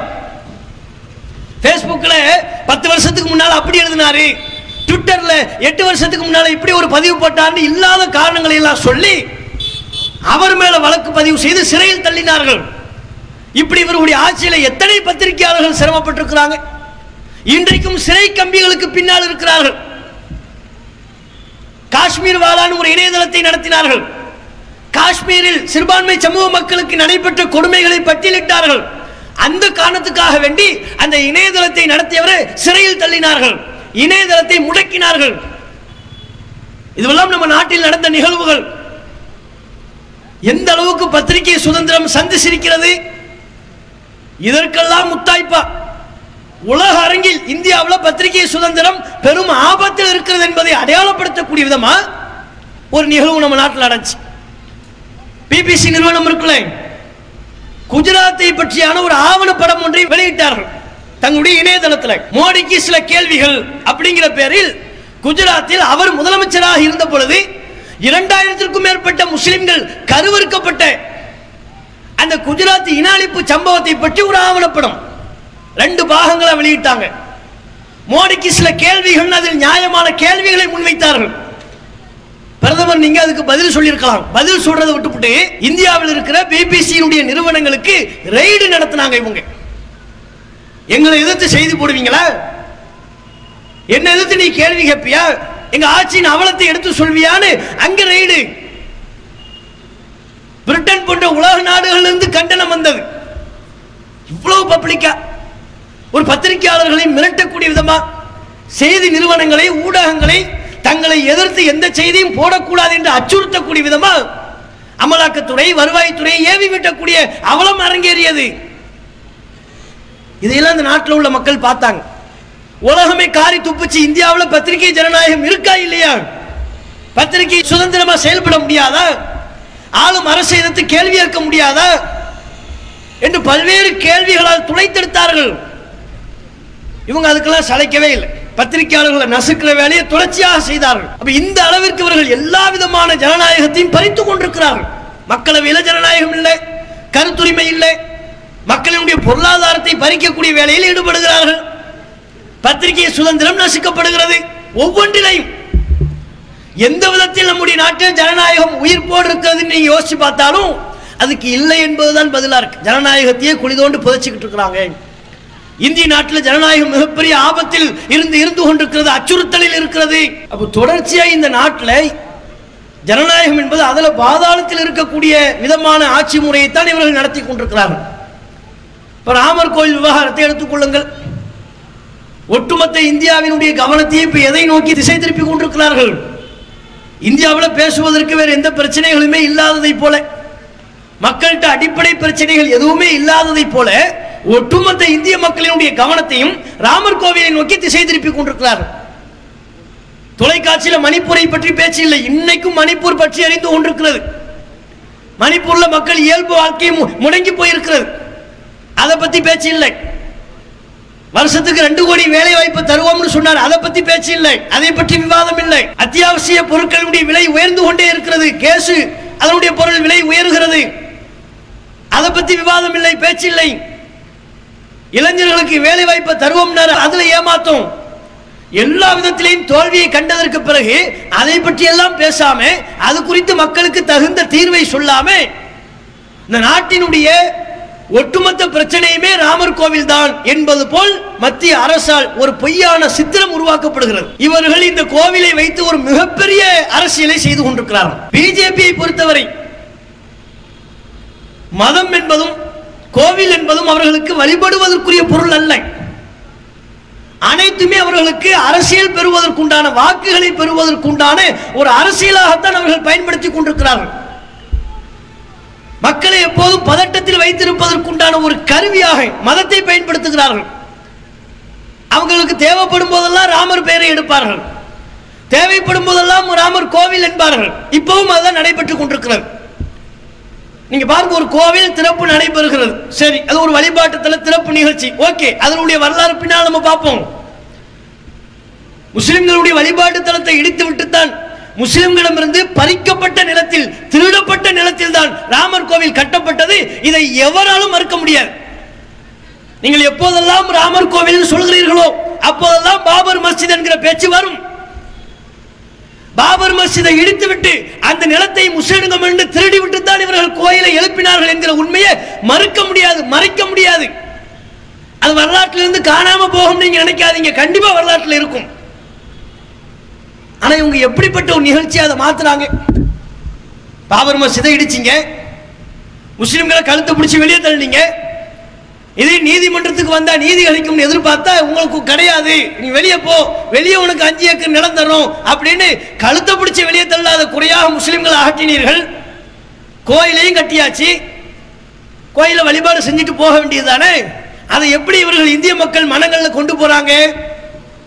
அது ஒரு அரசு விழா என்பது போல ஆக்குறாங்க. மதச்சார்பற்ற நாடு, அரசுக்கு மதம் கிடையாது. ஒரு மதச்சார்பற்ற அரசு எப்படி செயல்பட வேண்டுமோ அப்படி செயல்படவில்லை இந்த விவகாரத்தில். இவங்க இதை ஒட்டி செய்யக்கூடிய நிகழ்வுகளை எல்லாம் பாருங்க. கடந்த காலத்தில் இந்தியா சுதந்திரம் பெறக்கூடிய வேளையில சோமநாதர் கோவிலை பற்றி ஒரு மிகப்பெரிய பேச்சு இருந்தது. அந்த கோவிலை புனரமைக்க வேண்டும் என்கிற ஒரு குரல் பல்வேறு மக்களின் தரப்பிலிருந்து எழும்பியது. காந்திஜிட்டே வந்து சொன்னாங்க, சோமநாதர் கோவிலை புனரமைக்கணும். அப்போது காந்திஜி சொன்னார், ஆம், கண்டிப்பாக புனரமைக்க வேண்டும். ஆனால் அதற்கு தேவையான நிதியை அரசாங்கம் செலவு செய்யக்கூடாது, மக்களிடமிருந்து நாம பொருளாதாரத்தை திரட்ட வேண்டும் என்று சொன்னார். ஏன்? அரசாங்கத்தின் வேலை குறிப்பிட்ட ஒரு சமூகத்துக்கு கோயில் கட்டுவது கிடையாது, அது அரசாங்கத்தின் வேலை அல்ல. ஆகவே சோமநாதர் கோவிலை புனரமைப்பு செய்ய வேண்டும் என்றால் அதற்கு தேவையான நிதியை அரசாங்க பணத்திலிருந்து செலவு செய்யக்கூடாது என்று சொன்னவர் அண்ணல் காந்தி. இன்றைக்கு அவர் பெயரை சொல்லி அரசியல் நடத்தக்கூடியவர்கள், அவரை சுட்டுக் கொன்று விட்டு அரசியல் செய்யக்கூடியவர்கள், அவரை சுட்டுக் கொன்ற கோச்சேவை மிகப்பெரிய தியாகி, சுதந்திர போராட்ட தியாகி என்கிற அளவுக்கு பொய் வரலாறுகளை புனைந்து கட்டி மக்கள் மத்தியில் வாக்கு கேட்கக்கூடியவர்கள். இவங்க செய்யக்கூடிய வேலை என்ன? கோவில் திறப்பு நடக்குது, ராமர் கோவில் திறப்பு நடக்குதா, அதை ஒட்டி மோடிஜி சொல்றாரு, இந்திய மக்கள் எல்லாரும் போய் விளக்கேத்துங்க. அங்க கோவிலை திறப்பதற்கு இந்திய மக்கள் எல்லாரும் விளக்கேத்துறதுக்கு என்ன சம்பந்தம்? அது குறிப்பிட்ட ஒரு சமூகத்தின் நம்பிக்கை. அந்த சமூக மக்கள் அதற்கு தேவையான வழிபாடுகளை செய்வார்கள். விரும்பியவர்கள் ராமர் கோவிலுக்கு வருவாங்க, விரும்பியவர்கள் வீட்டில இருந்து வழிபாடு செய்வாங்க. ஒரு இந்திய நாட்டின் பிரதமரா இதை நீங்கள் சொல்ல வேண்டிய அவசியம் என்ன? எதுக்கு சொல்றீங்க? இந்தியர் எல்லாரும் உங்க வீட்டில இருந்து விளக்கேத்துங்க, ஜெய் ஸ்ரீராம்னு சொல்லுங்க. அதுல பிஜேபியில் உள்ள ஆட்கள் ஜெய் ஸ்ரீராம்னு சொன்னா மனசுல நீங்க என்ன நினைக்கிறீங்களோ அது நடக்கும். அப்போ உடனே பேஸ்புக்ல ஒருத்தர் கேட்கிறார், கீழே கமெண்ட்ல போடுறாரு, மோடிஜியினுடைய ஆட்சி இன்றோடு ஒளியட்டும், ஜெய் ஸ்ரீராம். ஏன் ஜெய் ஸ்ரீராம் சொன்னா மனசுல உள்ளது நடக்கும்ங்கிறாங்க. இல்லை, கீழே பழனிசாமி யாரோ ஒரு பேர், அந்த பேர்ல கமெண்ட் போடுறாங்க. அப்படியா? மோடிஜியினுடைய ஆட்சி இன்றோடு ஒளியட்டும், கீழே ஜெய் ஸ்ரீராம்னு போடுறாரு. நடக்குமான்னு கேட்கிறார். அது அவங்களுக்குள்ள உள்ள பிரச்சனை. இப்ப நம்ம கேட்கறது என்ன? இதையெல்லாம் நீங்க இந்திய மக்கள் மத்தியில் எப்படி நீங்க கோரிக்கையா முன்வைப்பீங்க? ஒரு பிரதமரா ஒரு கோவில் கொண்டாட்டத்தை பற்றி, ஒரு கோவில் திறப்பை பற்றி இந்திய மக்களுக்கு நீங்க எப்படி செய்திகள் சொல்வீங்க? விளக்கேத்துங்கிறீங்க, ஜெய் ஸ்ரீராம் சொல்லுங்கிறீங்க, மந்திரங்களை ஸ்லோகம் பண்ணுங்கிறீங்க. உங்க அளவுல நீங்க தனிப்பட்ட முறையில் கடைபிடித்தால் அது வேறு. மக்களுக்கு சொல்றாங்க, அரசு விழாவை இதை மாத்துறாங்க. மத்திய அரசு அலுவலகம்லாம் விடுமுறை, பொதுத்துறை வங்கி விடுமுறை, நிதி நிறுவனம், பிராந்திய கிராமப்புற வங்கிகள் எல்லாமே ஜனவரி 22 6 நாள் லீவ். அதுக்கு என்ன வேணும்? 6 நாள் லீவ். எது? மத்திய அரசு அலுவலகம் லீவ். கோயில் திறப்பு விழாவுக்கும் மத்திய அரசு அலுவலகம் விடுமுறைக்கு என்னங்க சம்பந்தம்? சொல்லுங்க. வங்கிகளுக்கு லீவு, பொதுத்துறை வங்கி கிராமப்புற வங்கிகளுக்கு 6 நாள் லீவு. அடுத்து பாருங்க, தேசிய பங்கு சந்தை, மும்பை பங்கு சந்தை வர்த்தகத்தில் ஈடுபடாது. ராமர் கோவில் திறக்கிற அன்னைக்கு பங்கு சந்தையில் எந்த வர்த்தகமும் நடக்காது, அதுக்கு லீவு. ஊபி மகாராஷ்டிரா மாநிலத்தில், பிஜேபி ஆளக்கூடிய மாநிலங்கள், ஊபி மகாராஷ்டிரா மாநிலத்தில் ஜனவரி 22 ஃபுல் லீவ், முழு நாளும் விடுமுறை தான், பொது விடுமுறை. மழை பெஞ்சா ஸ்கூலுக்குலாம் லீவ் விடுவாங்கல்ல, இன்னும் பிற அசாதாரணமான சூழ்நிலைகளில் பொது விடுமுறை அளிப்பார்கள். தேச தலைவர்களுடைய பிறந்த நாளை முன்னிட்டு பொது விடுமுறை அளிப்பார்கள். அது மாதிரி கோவில் திறப்பு விழாவிற்கு ஒரு மாநில அரசாங்கம் விடுமுறை அளிக்கிறது, பொது விடுமுறை. ஊபியில் விடுமுறை, மகாராஷ்டிராவில் விடுமுறை, சத்தீஸ்கர் அங்க அரசு அலுவலகங்களுக்கு முழு விடுமுறை. நம்ம தமிழ்நாடு பக்கத்தில் இருக்கிற புதுச்சேரி பள்ளி கல்லூரிகள், ஸ்கூலு காலேஜ்லாம் லீவ். எதுக்குப்பா? உனக்கு என்ன பிரச்சனை சொல்லு? ராமர் கோவில் திறப்பு, அதனுடைய வழிபாடு அங்கேயே நடக்கிறது. அதுக்கு பாண்டிச்சேரியில் உள்ளவன் ஸ்கூலுக்கு எதுக்கு நீ லீவ் விடுற? காலேஜுக்கு எதுக்கு லீவ் விடுறீங்க? அப்ப இது என்னவாக சித்தரிக்க பார்க்கறீங்க? இந்திய மக்களின் மனங்கள்ல இது என்னவாக கொண்டு போக பார்க்கறீங்க? சண்டிகர் அது ஒரு யூனியன் பிரதேசம், அங்க லீவு, 6 நாள் அரசு அலுவலகங்கள் லீவு, ஸ்கூலு காலேஜ் ஃபுல் நாள் லீவு. அஸ்ஸாம், ஹரியானா, திரிபுரா, உத்தரகாண்ட் எல்லா இடங்களையும் 6 நாள் லீவு. பாருங்க இவங்க எப்படி திசை திருப்புறாங்க. மக்களினுடைய அடிப்படை பிரச்சனைகளை விட்டு திசை திருப்பி ராமர் கோவில் திறப்ப இதை ஒட்டுமொத்த இந்திய மக்களாலும் ஏற்றுக்கொள்ளப்பட்ட ஒரு அம்சம் போல் ஒரு பிம்பத்தை உருவாக்குறாங்க. அரசு விழா போல் இதை கொண்டாடுகிறார்கள். வரலாறு இதன் மூலமா மாற்ற முடியுமா? நீங்க பாருங்க, தொலைக்காட்சி திறந்து பார்த்தீங்கன்னா மக்கள் பிரச்சனையை பத்தி பேச மாட்டாங்க. கோவில் திறப்பு நடக்கிற அன்னைக்கு முழுமையா லைவ். மோடிஜி அங்கிருந்து வர்றதிலிருந்து, கோயிலுக்குள்ள போறதிலிருந்து, வழிபாடு செய்யறதிலிருந்து முழுமையா. வட மாநில தொலைக்காட்சிகளை பத்தி பேச வேண்டிய அவசியமே இல்லை. மோடிஜி என்ன சொல்றாரோ அதுதான் செய்தி. அமித்ஷா என்ன சொல்றாரோ அதுதான் வட மாநிலங்களுக்கு செய்தியே. வாய் மட்டும்தான் அவங்களது, வார்த்தைகள் எல்லாம் மோடிஜி அமித்ஷா எழுதி கொடுத்தது. தென்னிந்திய ஊடகங்கள்ல ஒரு சிலவைகளை தவிர, குறிப்பிட்டு சில ஊடகங்களை தவிர பல ஊடகங்கள் பாஜக அரசுக்கு அடிமை சேவகம் செய்வதையே தொழிலாக கொண்டிருக்கிறார்கள். அவர்களை புகழ் பாடுவதையே முழு வேலையாக கொண்டிருக்கிறார்கள். உண்மையான ஒரு அறம், ஒரு ஊடகத்தை நடத்தக்கூடிய எந்த அறத்தையும் அந்த ஊடகங்களை நம்ம பார்க்க முடிவதில்லை. விரல் விட்டு எண்ணக்கூடிய சில ஊடகங்கள் இருக்கிறது. அவற்றை தவிர இந்த கோவில் திறப்பு நிகழ்ச்சி நடக்கும் போது என்ன நடக்கும், என்ன ஆகும், எல்லா மக்களையும் அதை பார்க்க தான் வைப்பாங்க. வேற எந்த பிரச்சனையும் மறந்து, உனக்கு பசி இருந்தா பட்டினி இருந்தா அதையெல்லாம் மறந்துரு, உனக்கு வேலை வாய்ப்பு இன்மை அதை பத்தி பேசாத, நினைக்காத. கோவில் திறப்ப வந்து பாரு, ஃபுல் லைவ், 24 மணி நேரமும் நாங்கள் லைவ் பண்றோம். மோடிஜி நடந்து வர்றதிலிருந்து அவர் என்ன மாதிரி ஆடை அணிந்திருக்கிறார், எப்படிப்பட்ட கண்ணாடி போட்டிருக்கிறார், எந்த விமானத்தில் வந்தார், எப்படி வந்தார், எல்லாம் ஸ்ரீரங்கத்திலிருந்து கிளம்பி போனதிலிருந்தே ஆரம்பிச்சிருவாங்க. என்ன இது ஜனநாயகம்? இது பள்ளிவாசலை இடிச்சு முஸ்லிம்களின் நிலத்தை பிடுங்கி அதுல ஒரு கோவிலை கட்டி அந்த கோவிலை ஒட்டுமொத்த இந்திய மக்களின் கொண்டாட்டத்திற்குரிய ஒரு அம்சம் போல் காட்டுகிறார்களே, இது இந்திய மக்கள் கேட்டாங்களா? நியாயவான்கள் இதை சரி காண்பார்களா? இதன் மூலமா முஸ்லிம்களுக்கு இழைக்கப்பட்ட அநியாயத்தை, துரோகத்தை மறைத்து விட முடியுமா? 20 கோடி முஸ்லிம்களுடைய உணர்வுகளை புண்படுத்தி பல உயிர்களை காவு வாங்கி அத்வானி ரத யாத்திரை நடத்தினாரே, அதுல சிந்தப்பட்ட ரத்தங்கள்லாம் கொஞ்சம் நஞ்சமா? அதையெல்லாம் இந்த நிகழ்ச்சி மூலமா நீங்க மழுங்கடிக்க பாக்குறீங்க. இப்படிப்பட்ட நிகழ்ச்சிகளின் மூலமா அரசே இது ஒரு அரசு விழா போல் முன்னெடுப்பதின் வாயில ராமர் கோவில்ங்கிறது ஒரு புனித பிம்பத்தில் கட்டமைக்கப்படுகிற ஒரு வழிபாட்டு தலம் போல் இவர்கள் சித்தரிக்க பார்க்கிறாங்க. முஸ்லிம்களுக்கு இழைக்கப்பட்ட அந்த துரோகத்தை எல்லாம் மறைக்க பார்க்கிறார்கள். அது மோடியை கொண்டே அந்த கோவிலை திறப்பு. ஏன் அதுக்கு பல பேர் எதிர்ப்பு தெரிவிச்சுட்டு இருக்கிறாங்க. சாஸ்திரப்படி நீங்க மோடிஜி போகக்கூடாது, கருவறைக்குள்ள நுழையக்கூடாதுன்னு எதிர்ப்பு கிளம்பிருச்சு. தமிழ்நாட்டிலிருந்தே பல பேர் எதிர்ப்பு தெரிவிக்கிறாங்க. அதை தாண்டி அவர் உள்ள போறார். அவரை கொண்டு அந்த ராமர் கோவில் திறப்பு நிகழ்ச்சி நடத்தணும். ஏன் அதை ஓட்டா மாத்துறது? இல்லைன்னா ஒரு பிரதமருக்கு கோவில் திறப்பு நிகழ்ச்சியில் என்ன வேலை இருக்கு? ஒட்டுமொத்த அரசு இயந்திரமும் அதுல முழு கவனம் செலுத்த வேண்டிய தேவை என்ன இருக்கு? அது ஓட்டா மாத்தணும். உலகக்கோப்பை கிரிக்கெட்டுக்கு போனாங்கல்ல, மோடிஜி பேர் வச்ச கிரிக்கெட் மைதானத்தில் நடத்தி அதுல போய் உட்கார்ந்துட்டு இருக்கிறார். ஏன் ஜெயிச்சோம்னா அது ஓட்டா மாத்துறது. தோல்வியை தழுவுன உடனே தலையை தொங்க போட்டு எல்லாரும் கையை குலுக்கிட்டு சலாம்னு கிளம்பியாச்சு. அப்ப இவர்கள் ஒவ்வொன்றிலையும் ஒரு கிரிக்கெட் விளையாட்டு நடந்தால் கூட தான் பேர்ல உள்ள கிரவுண்ட்ல நடத்தி தானும் போய் உட்கார்ந்து அதை பார்த்து அதுல வெற்றி கிடைச்சிருச்சுன்னு வைங்க, நமக்கு தான் வெற்றி, இது எல்லாம் என்னுடைய சாதுரியத்தால் ஏற்பட்டதுன்னு அடிப்படைகளை வைத்து பேச வைத்து அதை ஓட்டா மாத்துறது. அதே வேலையைத்தான் இந்த ராமர் கோவில் திறப்பிலும் இவர்கள் செய்கிறார்கள். அதெல்லாம் நடக்காது. உலக கோப்பை கிரிக்கெட்டை வச்சு நீ எப்படி ஓட்டா மாத்த நினைச்சீங்களோ, அதுல எப்படி மண்ணை கவினீர்களோ, அதுபோல் இந்திய மக்கள் மிக தெளிவாக இருக்கிறார்கள். இது முஸ்லிம்களுக்கு இழைக்கப்பட்ட மிகப்பெரிய வஞ்சகம், ஏமாற்று வேலை என்பதில் மிக தெளிவா இருக்கிறாங்க. இது உங்களுக்கு ஓட்டா மாறாது. ஒருபோதும் அந்த கற்பனையில நீங்கள் இருக்காதீர்கள். என்னென்ன அநியாயம் நடந்துச்சு. சரின்னு பாபர் மஸ்ஜித் அதை இடிச்சு அதோட முடிச்சுன்னு பார்த்தா அது முடியவுமே எங்க, அதற்கு முன்பே கிளம்பி விட்டார்கள். சங்க பரிவாரங்களுடைய ஆரம்ப காலத்திலிருந்து அவர்கள் எழுப்பிய முழக்கம் என்ன? பாபர் மஸ்ஜித் பிரச்சனை முடிஞ்சு போச்சு, காசி மதுரா பாக்கி, காசி இன்னும் மிச்சம் இருக்கு, மதுராவில் ஒரு பள்ளிவாசல் மிச்சம் இருக்கு, விடமாட்டோம், அதையும் நாங்கள் பறிப்போம் சொன்னவர்கள் தானே. சொன்னதை போலவே கோர்ட்ல போய் அதை பிரச்சனையாக்குறாங்க. காசியில் உள்ள பள்ளிவாசலை பிரச்சனையாக்குகிறார்கள், மதுராவில் உள்ள பள்ளிவாசலை பிரச்சனையாக்குகிறார்கள்.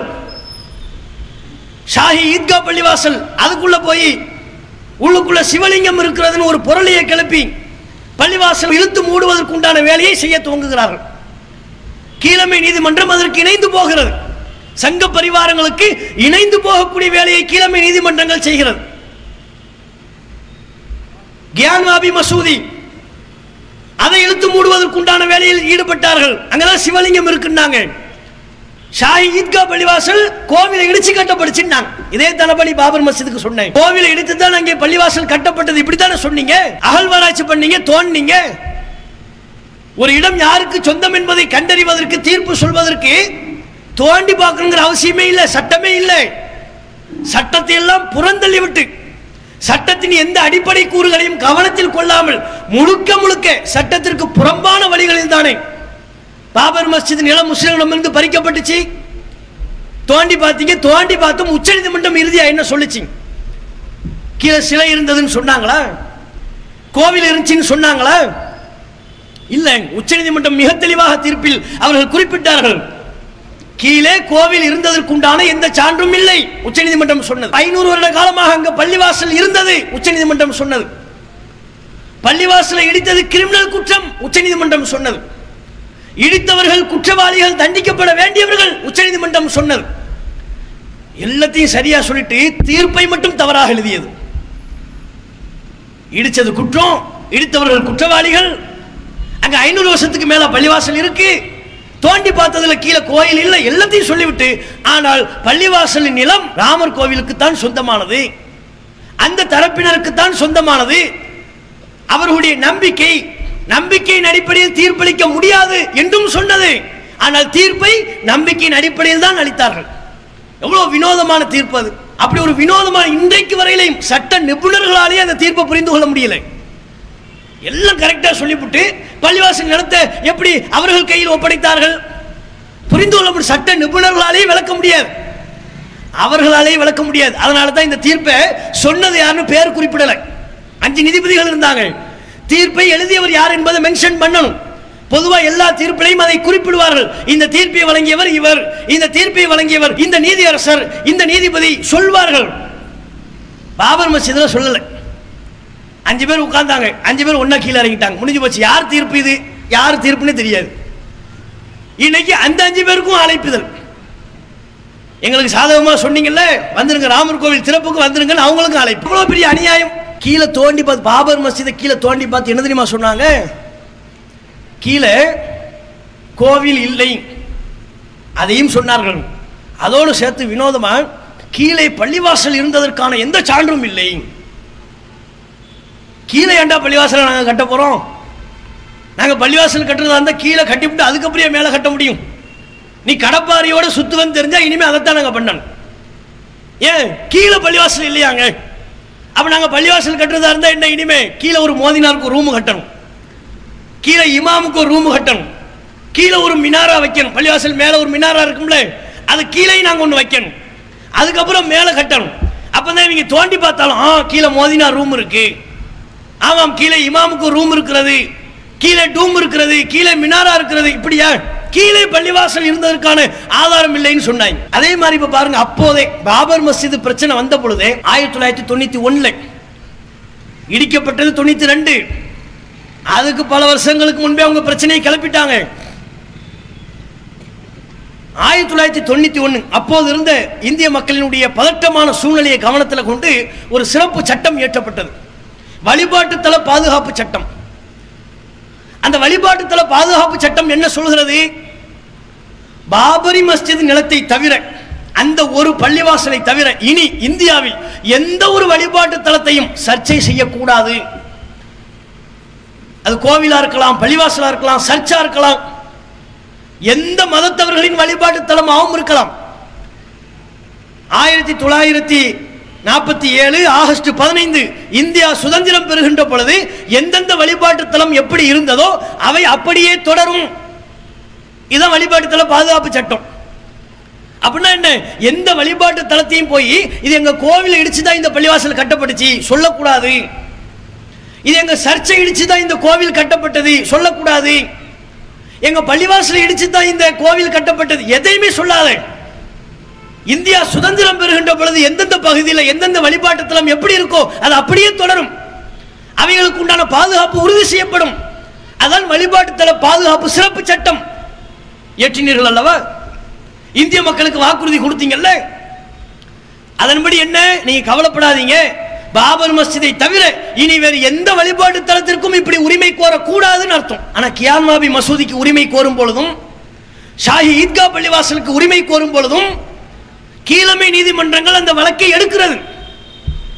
எப்படி அந்த வழக்கை எடுக்கலாம்? வழிபாட்டுத்தல பாதுகாப்பு சட்டத்தை குறிப்பிட்டு பாபர் மஸ்ஜிதை தவிர வேறு எந்த பள்ளிவாசலுக்கு இனிமே இப்படி நீ பேசக்கூடாது, சட்டம் அப்படி சொல்கிறது, போ வெளியே, அவனை வெளியே அனுப்பியிருக்க வேண்டாம். ஆனா நீதிமன்றங்கள் அந்த வழக்கை எடுக்குது, பள்ளிவாசலை கலாய்வு செய்ய அனுமதி வழங்குகிறது. எப்பேற்பட்ட கொடுமை! அண்மையில் நீங்க பார்க்கலாம், குஜராத் மாநில அலகாபாத் நீதிமன்றம் பள்ளிவாசலை கலாய்வு செய்ய அனுமதி கொடுக்குது மகாராஷ்டிராவில். ஆனா அதற்கு பிறகு நீங்க பாத்தீங்கன்னா உச்ச நீதிமன்றம் அதை தடுத்தது, கலாய்வு செய்யறதுக்கு அனுமதி இல்லை. மாநில நீதிமன்றம் சொன்னதை தடுத்து கலாய்வு செய்ய அனுமதி இல்லை என்று உச்ச நீதிமன்றம் சொன்னது. அது பெண்டிங்ல வைங்க, கலாய்வு செய்யறதுக்கு இப்ப நீங்க அனுமதிக்க கூடாது அப்படின்னு சொல்லிட்டாங்க. அது கூட விலாவரியான காரணம் சொல்ல, வழிபாட்டுத்தல பாதுகாப்பு சட்டத்தை சொல்லி மறுக்கல. உச்ச நீதிமன்றமும் இந்த விஷயத்தில் மௌனம் காக்கிறது. அப்ப எப்படிங்க இது? அப்ப சிறுபான்மை சமூக மக்களினுடைய வழிபாட்டு தலங்களுக்கு என்ன பாதுகாப்பு? சங் பரிவார கும்பல் மதவிரோத உணர்வை தூண்டி சிறுபான்மை சமுதாய மக்களினுடைய வழிபாடு தலத்தை இடிக்குமாறு தூண்டுவார்கள். கடப்பாரியோடு சுத்த சொல்வாங்க. 500 வருஷத்துக்கு முன்னால உள்ள வரலாறு 1000 வருஷத்துக்கு முன்னால உள்ள வரலாறுக்கு போய் அதுல பல பொய்களை கலந்து, அங்க ஒரு பள்ளிவாசல் இருக்கு, அது கோவில் இடிச்சு தான் கட்டப்பட்டுச்சு, இங்க ஒரு பள்ளிவாசல் இருக்கு, அது கோவில் இடிச்சு தான் கட்டப்பட்டுச்சு, இப்படியே சொல்வார்கள். பள்ளிவாசலை இடிப்பாங்க, நாங்க வேடிக்கை பார்த்துக்கிட்டு இருக்கணுமா? தெளிவா சொல்கிறார்களே. RSS ஆர்கனைசர் பத்திரிகையில இந்த மாசம் மிக தெளிவா எழுதியிருக்கிறார்கள். என்னன்னு, ராமர் கோவில் சிறப்பு நிகழ்ச்சி இது ஒரு தொடக்கம் அப்படிங்கிறாங்க. அப்படின்னா என்ன? இது முடிவு இல்ல, தொடக்கம். இன்னும் பல பள்ளிவாசல் நம்முடைய திட்டத்தில் இருக்கிறது என்று பொருள். அதற்குண்டான திட்டம் அவருடைய கையில் இருக்கிறது. அதை செயல்படுத்துவதற்குண்டான அதிகாரம் பாஜகவிடம் இருக்கிறது. செயல்படுத்த துடிக்கிறார்கள். அப்ப வழிபாட்டுத்தல பாதுகாப்பு சட்டத்தை சொல்லி நீங்க தடுக்கலாம் இல்லையா? அப்ப நீங்க கேட்பீங்க, பாபர் மஸ்ஜித் அது கோவில் இடிச்சு தானே கட்டப்பட்டுச்சு, அப்படித்தானே வரலாற்றை சொல்றாங்க. எந்த வரலாற்று சான்றும் கிடையாது. பிஜேபி வகைராக்கள் சொல்வதை தவிர அதுக்கு வரலாற்று சான்று இல்லை. ஒரு பேச்சுக்கு, ஒரு வாதத்திற்கு 500 வருஷத்துக்கு முன்னால் 600 வருஷத்துக்கு முன்னால் அதுதான் உண்மை என்று ஒரு வாதத்திற்கு வைத்துக் கொண்டால், அது மாதிரி இப்ப எல்லா வரலாறையும் தேடி போகணுமா? நம்ம எங்கெங்க முன்பு அந்த வழிபாட்டு தலம் எப்படியாக இருந்தது, இப்ப எப்படியா மாறுச்சுன்னு பார்க்கணுமா? தமிழ்நாட்டிலேயே பல கோவில்கள் புத்த விகாரைகளை உடைத்து அதை இடித்து அதுல இப்ப கோவில் எழுப்பப்பட்டிருக்கிறது, டேட்டா இருக்கு. அப்ப இப்ப என்ன செய்யறது? அந்த கோவில் எல்லாம் இடிக்கணும்னு சொல்றாங்களா? 500 வருஷத்துக்கு முன்னால் அதெல்லாம் புத்த வழிபாட்டு தலமா இருந்துச்சு, பௌத்தர்களுக்குரிய வழிபாட்டு தலங்களாக இருந்தது. காஞ்சிபுரத்தில் பல கோயில்கள் அப்படித்தான் நிலை, மறுக்க முடியாது. சென்னையில் பல கோயில்கள் அவ்வாறு இருக்கிறது. தமிழ்நாட்டில் பல்வேறு கோயில்கள் புத்த பௌத்த மதத்தவர்களுடைய வழிபாட்டு தலங்களை இடித்து கோவில்களாக கட்டப்பட்டிருக்கிறது. இப்ப அதனுடைய நிலை என்ன? இன்னும் பல்வேறு கோவில்கள் ஜைன மதத்தவர்களுடைய வழிபாட்டு தலங்களை இடித்து கோவில்களாக கட்டப்பட்டிருக்கிறது. பல வரலாற்று ஆய்வாளர்கள் ஆதாரங்களோடு எழுதியிருக்கிறார்கள். தொல்லியல் துறை ஆய்வினுடைய அடிப்படையில் எழுதியிருக்கிறார்கள். அதற்குண்டான சான்று இருக்கு. அவ அந்த கோவில் எல்லாம் இடிக்கணுமா? நம்மளாம் காட்டு பிராண்டிகளா அலையணுமா கடப்பாரியோட எடுத்துக்கிட்டு? மதத்தால் வேறுபட்டவர்களாக இருந்தாலும் மனதால் ஒன்றுபட்டவர்களாக இருக்கிறோம், நல்லிணக்கத்தோடு வாழ்ந்து கொண்டிருக்கிறோம். முஸ்லிம்கள், இந்துக்கள், கிறிஸ்தவர்கள் அனைவர்களும் சகோதரர்கள் போல் வாழ்ந்து கொண்டிருக்கிற நமக்கு மத்தியில் இவர்கள் எப்படிப்பட்ட ஒரு வெறுப்பை விதைக்கிறார்கள். முஸ்லிம்னா பயங்கரவாதி, முஸ்லிம்னா வன்முறைவாதி, அவன்கிட்ட பேசாத, அவனோட வியாபாரம் பண்ணாத, ஹலால் இறைச்சியை சாப்பிடாத, பள்ளிவாசல் பக்கத்தில் பாங்கு சொல்றாங்களா போய் கம்ப்ளைண்ட் பண்ணு, முஸ்லிம் பாய் கடையில் போய் இறைச்சி வாங்காத, பாய் கடையில் போய் பொருள் வாங்காத. என்ன மாதிரியான வெறுப்பை இவர்கள் விதைத்துக் கொண்டிருக்கிறார்கள், எவ்வளவு வேகமா வெறுப்பை விதைத்துக் கொண்டிருக்கிறார்கள். இதற்கு நாம் அடிபணிவோம் என்று சொன்னால் என்ன நிலைமை வரும்? இவர்களே தொடர்ச்சியாக ஆட்சி கட்டிலில் அமர்ந்திருந்தால் இந்த நாட்டை எப்படியாக மாற்றுவார்கள்? நம்ம நாட்டில் அனைவருக்கும் மத சுதந்திரம் இருக்கிறது. அவங்கவுங்க விரும்பிய மதத்தை பின்பற்றலாம், கடைபிடிக்கலாம், பரப்புரை செய்யலாம். அந்த உரிமை அரசியல் சாசனம் வழங்கி இருக்கிறது. பிஜேபி ஆளக்கூடிய மாநிலங்களில் கட்டாய மதமாற்ற தடை என்ற ஒரு சட்டத்தை பிறப்பித்திருக்கிறார்களே, அது எந்த அரசியல் சட்ட சாசனம்? இங்க எங்க கட்டாய மதமாற்றம் நடக்குது? ஒருவன் விரும்பி மதம் மாறுவதை நீங்க எப்படி சட்டம் போட்டு தடுப்பீங்க? அது எந்த அரசியல் சட்ட சாசனத்தின்படி ஏற்றப்பட்டது? பிஜேபி ஆளக்கூடிய பல மாநிலங்களில் மாட்டிறைச்சிக்கு தடை விதிக்கப்பட்டதே ஏன்? என்ன காரணம்? நம்ம அரசியல் சட்ட சாசனத்துல எந்த புத்தகத்துல மாட்டிறைச்சி சாப்பிடக்கூடாதுன்னு இருக்கு? இதெல்லாம் ஒரு குறிப்பிட்ட மத திணிப்பு அல்லவா இது? அவன் விரும்பியதை சாப்பிடலாம், விரும்பியதை உடுத்தலாம், அவன் விரும்பிய மதத்தை ஏற்கலாம் என்று அரசியல் சாசனம் உரிமை வழங்கியிருக்கும் பொழுது அந்த ஜனநாயகத்தை அடியோடு பறிக்கக்கூடிய விதமா, நசுக்கக்கூடிய விதமா பிஜேபி சட்டங்களை ஏற்றுக் கொண்டிருக்கிறார்கள். எதிர்வருகிற பாராளுமன்ற தேர்தல் 2024 தேர்தலில் இவர்கள் மீண்டும் ஆட்சிக்கு வருவார்களே ஆனால் நாடு சுடுகாடா மாறும். ஒவ்வொரு சமூகத்தை சார்ந்தவர்களும் சில பிற சமூகங்களின் மீது வெறுப்புணர்வை கொண்டவர்களாக இவர்கள் ஆக்கி விடுவார்கள். நம்மளெல்லாம் மனுஷனா நிம்மதியாக வாழ விட மாட்டார்கள், காட்டு மிராண்டிகளாக ஆக்கி விடுவார்கள். இவர்கள் நினைத்துக் கொண்டிருக்கிறார்கள் தங்களுக்கு அதிகாரம் இருக்கிறது என்று ஆட்டம் போடுகிறார்கள். மிக தெளிவாக நீங்கள் புரிந்து கொள்ள வேண்டும். இவர்கள் தங்களுக்கு என்னதான் அதிகாரம் இருக்கிறது என்று ஆட்டம் போட்டாலும் ரொம்ப காலத்தை இவர்களால் ஆட்டம் போட முடியாது.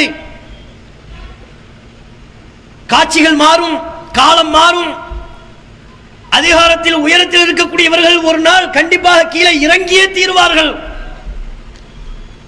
நிச்சயம் இன்ஷா அல்லாஹ் இறைவன் நாடினால் அந்த நிலை ஏற்பட்டே தீரும். கர்நாடகாவில் பார்க்கலையா நீங்க போட்ட ஆட்டம் கொஞ்சம் நெஞ்சமா? எவ்வளவு ஆட்டம் போட்டாங்க. ஸ்கூலுக்கு போகக்கூடிய மாணவிகளை வெளியே பிடிச்சு தள்ளுனாங்க. ஏன்? தலைமுக்காட கலட்டுனாங்க,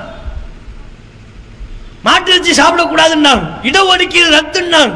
இன்னும் என்னென்ன சொல்ல முடியுமோ முஸ்லிம்களின் மீது வெறுப்பை கக்கக்கூடிய விதமா என்னென்ன சொல்ல முடியுமோ அதையெல்லாம் செய்தார்கள்.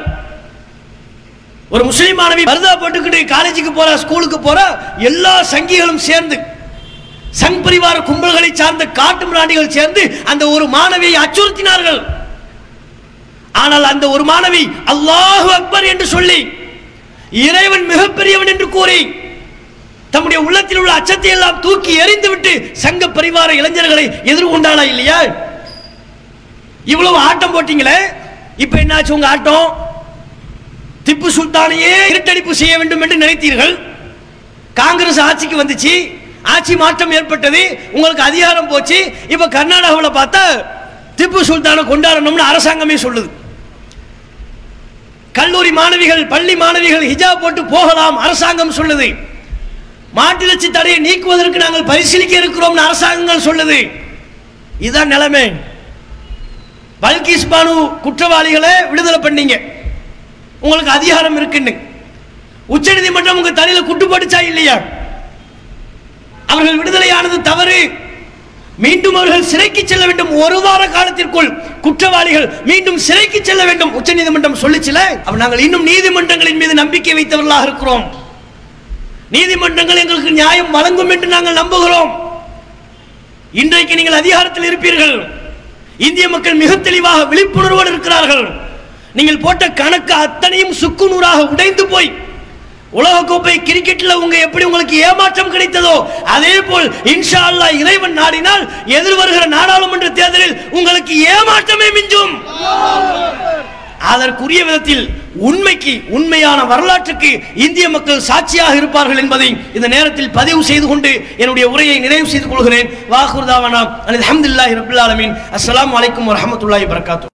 இஸ்லாம் மற்றும் சமுதாய செய்திகளை அறிந்து கொள்ள தமிழ்நாடு தௌஹீத் ஜமாஅத் யூடியூப் பக்கத்தை உடனடியாக சப்ஸ்கிரைப் செய்து கொள்ளுங்கள். மேலும் பெல் பட்டனையும் கிளிக் செய்து கொள்ளுங்கள்.